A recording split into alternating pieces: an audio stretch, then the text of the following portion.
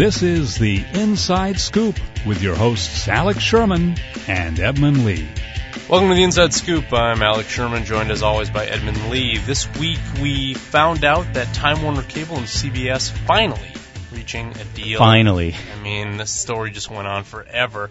But the two sides coming to a deal before the NFL season begins this Sunday. And now we turn our attention to potentially the next battle between pay TV operator and programmer, and that is Dish and Disney. Disney, which owns ESPN. That's the key part there. And ABC Network. Right. So we get into the whole retrans thing again, potentially.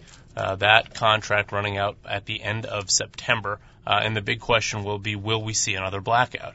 Right. I mean, first of all, ESPN is a hugely important, big cable network. Everyone's got it. Everyone kind of has to have it, I guess. They also charge the most, $5 and change per subscriber per month. That dwarfs, what CBS got from Time Warner Cable, which is not even $2 per subscriber per month. So it's a different kind of fight. Also, you've got different personalities. You've got Charlie Ergen from Dish, who's notable for his poker face, for his poker ability, certainly, his negotiating tactics, his hard-charging stance. And you've got on the Disney side, you've got who do we have on the Disney side? Bob Iger runs the show, really. I mean, what's interesting on the Disney side, I think, is you've got a situation where a big part of this Time Warner Cable CBS debate was mobile rights. Les Moonves didn't want to give up the out-of-home mobile rights for CBS because he thinks that maybe down the road at some point he may be able to sell those mobile rights exclusively to a new entrant like a Google or an Apple. Intel, Sony, right. etc., or even Netflix or Amazon if they decided to go into the live streaming business. And he would be able to make a lot of money on it because it would be exclusive rights, the only game in town to have CBS out-of-home rights. Disney, not so. Disney has taken a different mobile strategy. They've made a lot of these watch apps. Watch ESPN, watch Disney, right. Watch ABC, and they're already rolling them out with these different pay TV contracts. So this exclusive mobile chip that CBS sort of dangled in front of Time Warner Cable and ultimately didn't give them, Disney doesn't have. Disney is willing to give you out-of-home rights as part of the package, but they're going to make you pay up for them. And Dish has been a historically, I don't want to say cheap, but let's say frugal company, and that takes after Charlie Ergen himself. They're only going to pay for, what they think they need. And the question here, I think, is, this is something Charlie Ergen has said for actually years, one day, will there be a pay TV operator that decides it doesn't make financial sense to spend the billions of dollars it takes to pay for all of the different sports networks out there? Now, he hasn't said that Dish would be that particular provider. However, he throws this thought out at a lot of different earnings conference calls he has, where he just sort of pontificates. One day, there'll be a pay TV provider that takes a stand, and then they'll be able to offer the bundle of channels for much less because they won't have to pay for all of these different sports networks. So there's a special kink in that whole ESPN thing in terms of the rights, right? ESPN tends to have the special provision with a lot of the pay TV guys that says that ESPN has to be made available to the most popular package, right? So it tends to be the cheapest one, or maybe the one right above the cheapest one, and whatever the most popular one is, meaning whatever most people pay for, ESPN has to be in as part of that package, which kind of hurts the pay TV guy sometimes, right? Right. It tends to be. It doesn't actually tend to be the cheapest one because the cheapest one is usually just broadcast channels. Right. The thing is, no one takes that package because people want better content, so they tend to get basic cable, and that of course has ESPN in it. The question, I think, though, is that Charlie Ergen is saying is if one provider decides that they're going to eliminate not just ESPN, but all sports networks, all regional sports networks, no Fox Sports 1, no NBC Sports Network, then potentially this pay TV provider could just offer more of like an entertainment bundle, which in fact DirecTV has. DirecTV does offer an entertainment package for about $30 a month that doesn't include sports. And what they've seen so far is that there's sort of a minimum take rate for it. And I think ultimately I would highly doubt that Dish becomes this particular provider that Charlie Ergen is talking about. In fact, back in about a year ago, I sat down with Charlie Ergen in Orlando, and he had brought this up a few months before I spoke to him, the same issue of one day a provider not taking sports. And I said to him point blank, are you talking about Dish? And he said, no, not necessarily, because I think he realizes that among Dish's 14 million subscribers, a lot of those people still watch sports. Now, maybe they're not the premium sports users. Those, I think, are going to DirecTV over Dish. However, there's still a lot of people in rural America, Dish's core audience, that need to watch football, that want to watch football.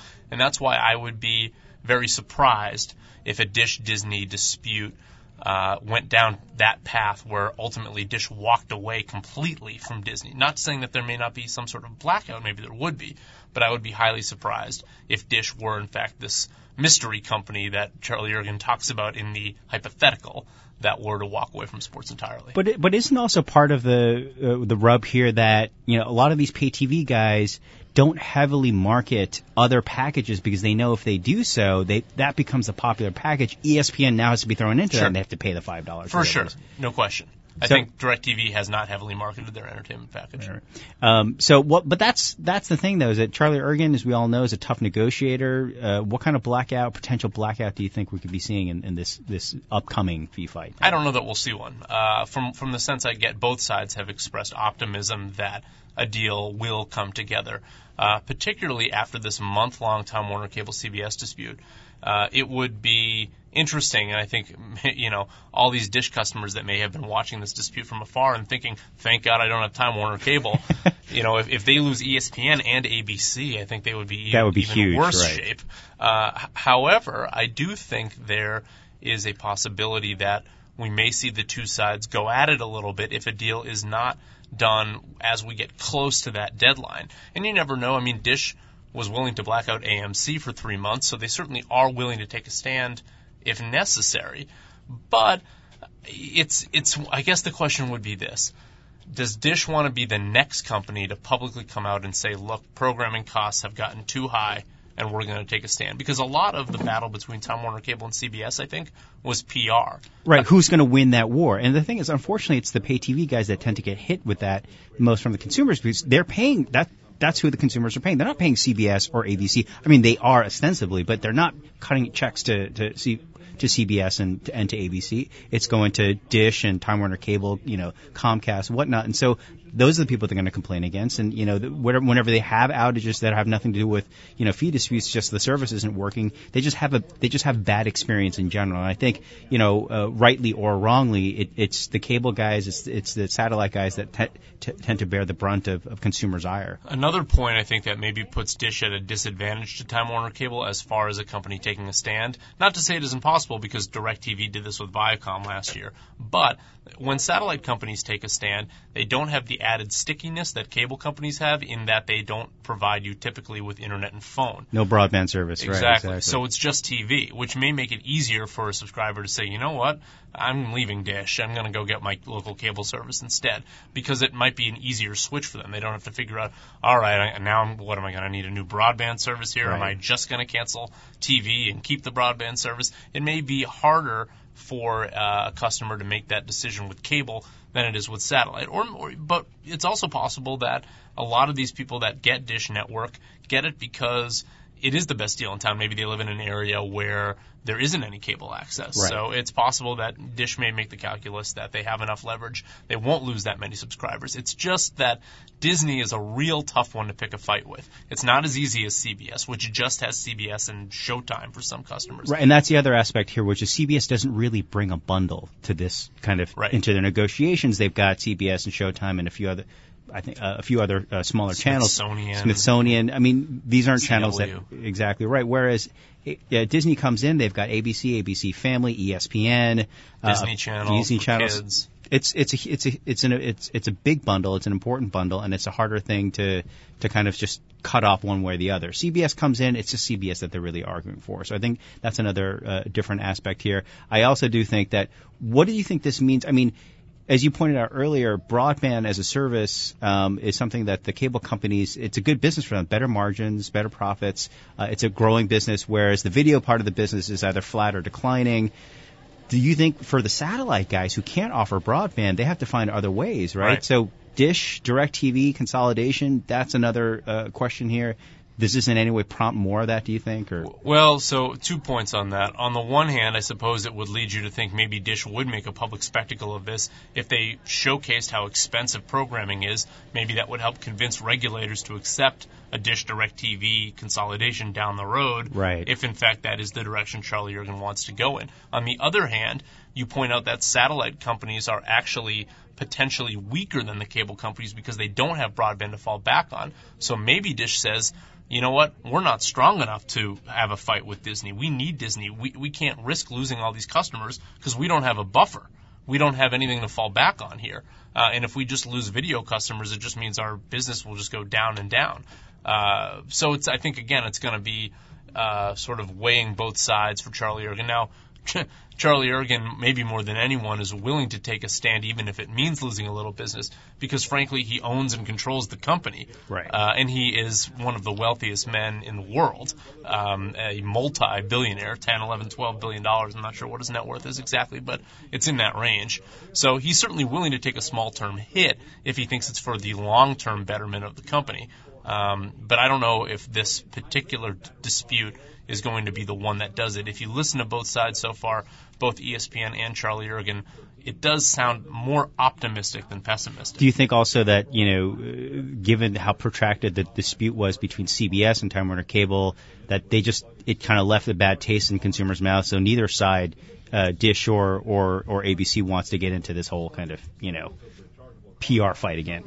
They've seen what's happened. Let's not do this, guys. Let's try to get to a deal before it turns bad. I think that it probably depends on what Charlie Ergen thinks of the state of the business right now. If he thinks that the time is right for him to keep hammering away at this general issue to get the public and regulators aware at it, maybe he thinks the time is right now to do this. If he thinks that the status quo is probably better for him right now, better for the state of the business, then maybe he won't go down that road. Okay, so it looks like content is still king. They're still winning out. They're going to continue to win these things or have the better edge in these things, largely because it's becoming a long-standing tradition. People don't see the programmers as necessarily the bad guys in this, or at least it's not how it tends to play out in the PR world. So the distributors are still kind of crimped in this kind of fight, and we'll have to see what alternative steps they have to take, whether it means consolidation, whether it means government intervention. Glenn Britt, Time Warner Cable, he called on Congress to kind of, hey, look, you guys need to look at this whole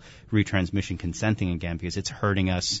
We're losing video subscribers, and we can't continue to charge more. So we'll have to see how that plays out. So let's transition into a new topic. Buzzfeed came out and released a bit of financial information, at least saying that they were profitable. Right. Jonah Peretti, who's the CEO of Buzzfeed, he put up a memo. He sent out a memo to employees yesterday, and he posted it up on LinkedIn. It's a lengthy memo. He's known for these memos. He's basically saying, he said for the first time, BuzzFeed is profitable. And he wouldn't say how much revenue it was generating, but his 300 employees and 85 million uniques a month, which is a ton. He wouldn't cite the source of that information, whether it was ComScore numbers or Google Analytics or whatever. Chances are it's not ComScore. This is a bit of a surprise. It's only been up for a few years, and there's a lot of attention paid to a lot of these sort of publishing startups. BuzzFeed is the latest iteration of that, and they're known for their listicles and their cat slideshows, as well as serious stuff. They've got some pretty good political coverage and some business coverage as well. Peter Kafka of All Things D reported today that, former guest on this show, exactly right, that he did some reporting, found out that they're projected to make about $60 million this year, which seems to make sense if you compare that to what Peretti was saying in his memo about we were doing close to 700 ad campaigns. Now, here's what the difference is, that unlike other websites, there are no banners, there are no buttons, there are no traditional digital advertising. They do native advertising. Now, native advertising is this newfangled thing where basically it's whatever content that they typically produce that's either sponsored by an advertiser or even content around the advertiser itself, the product that they're producing. And if it's clear or more or less clear to the reader that this was sponsored or brought to you by or essentially paid for whatever the product happens to be. So it's not there's a phenomenon called banner blindness, basically, where you don't ever see banner ads anymore. They're essentially ineffective. No one clicks on them. This way, it's like you don't have to prove they clicked or didn't click. It's like if they happen to read the story, they read the story. So it seems to prove the point. His point that native advertising is the way to go. That it seems to be the thing to do. I don't really know though that he can sustain this going forward, just because there's just way too much. First, there's just too much content going on all the time out there. Native advertising is still a relatively new thing. A lot of advertisers, what they tend to do is when there's a new shiny object, they tend to put money there just because they have to prove we're trying to innovate, we're trying to do new things. And so social or native advertising is one, the latest thing. So we're going to spend some money there. Next year, they might change their minds. Be like, yeah, we already spent some money there. It was interesting. We don't know if it really worked. So we're now going to spend money on this next thing now. So who knows if they can sustain that. But I think these were some interesting numbers that have finally sort of shed some light on, the so-called listicles empire that Buzzfeed is. And I think something to keep an eye out for. I think the skepticism is, whether advertisers will continue to buy into it or not. Perhaps it's one of the reasons why BuzzFeed is experimenting with doing more video also. Right. There was just an article on Digiday talking about Bloomberg, right. Saying how Bloomberg has done very well in making these short clips of video because they're able to attach advertising at a much higher CPM than what just a generic print or banner ad right. would be. So if they're making more money from each of these video ads, then perhaps that's sort of appealing to BuzzFeed. Maybe they can get something going on. That's a good point. Not just Bloomberg and BuzzFeed, but the New York Times, Wall Street Journal, Facebook for that matter. Everyone's trying to create, more video. Video inventory generates higher ad dollars, largely because the advertisers, they already spent a lot of money to create these commercials. They're posting them up on TV at really high rates. Why can't I just use the same the same kind of creative and just throw it up online as well? I mean, that's a cheap way to do it, but it is a way to kind of help what they call frequency targeting, which is basically advertisers realize if they know I've hit, my target customer 3 times in a given week, that they're more likely to buy the product, right? The thing with TV, though, is it's hard to determine if you've hit the same guy 2 or 3 times. When you do it online, you can actually track, I've hit this demographic enough times this week. I know it's going to improve my sales. So the fact that they're trying to marry both television to online is actually really important to advertisers. It's not just some kind of gimmick thing. It's a way to actually kind of get some better feedback as to, I've hit my right frequency, so to speak. And so I think, there's a real opportunity, and that's why all of these guys, including Bloomberg, including BuzzFeed, including New York Times, are trying to create video inventory. I think everyone's doing it in different ways, and we still have to wait to see what seems to be the best way to do it, what advertisers are flocking to. It's funny, whenever I hear one of these stories about a new startup media site making money, Business Insider came out with something like this about 6 months ago, also right. saying that they were making money. As a journalist, I'm always very happy about it because I'm like, oh, okay, a startup media is profitable. Like right. Simply making money in this industry now, if you're a new player to the game, I find it's sort of, it's not just heartwarming, but it's also I'm a little bit optimistic about the potential that our work and our content can, in fact, be monetized. It's a good point. Who else is optimistic? Certainly Jeff Bezos, Amazon founder who bought the Washington Post, $250 million. He made some news again recently for actually visiting the newsroom of the Washington Post, and he didn't really say much. He offered little bits of wisdom here and there. He basically said he's optimistic. He's optimistic for the future of journalism. At the same time, he also said, I don't know what the answer is.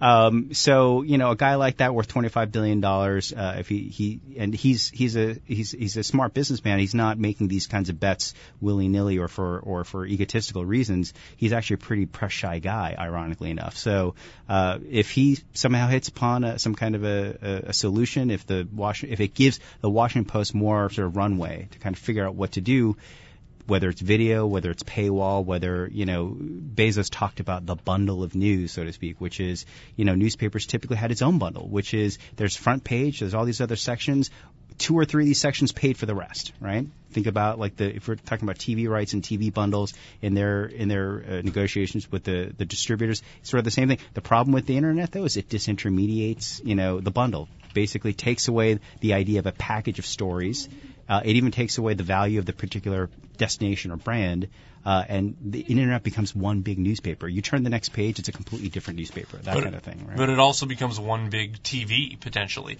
So it'll be interesting to see how the various old media companies and what they do. You had newspapers and you had television stations and you had radio and you had magazines. Discrete media, right. Right. The convergence that happens in the next 10 or 15 years or so as the technology creeps up. It'll be interesting to see how these different media companies see themselves as, because all the newspapers that you just mentioned are going into video that makes them more like TV stations. Right. Of course, already the TV stations now have websites that make them more like newspapers. So it'll be interesting, I think, to see what type of consolidation takes place and just sort of who succeeds, who wins, and who loses in this world. I think ultimately you're right. I think the idea around some kind of consolidation, because ultimately, if you're still looking at advertisers or advertising as a big source of revenue, which it still will be for years to come, advertisers don't like to spend their money in 1,000 different places. They want to spend their money in as few places as possible to get the same return, right? I don't want to talk to 1,000 different people, 10 people. Who are the 10, right? So chances are that sort of dynamic, that running dynamic, will also sort of, kind of enforce or suggest a certain kind of consolidation down the road. So we'll have to see how that plans out as well. So a lot of interesting things happened this week. A lot of billionaires in the news as usual. TV, newspapers, digital, and we'll have to keep an eye on all these as we move along. No guest this week. Hopefully that was entertaining for you. We'll be back with a guest next week. Don't worry. You've been listening to The Inside Scoop, the Bloomberg Media Podcast.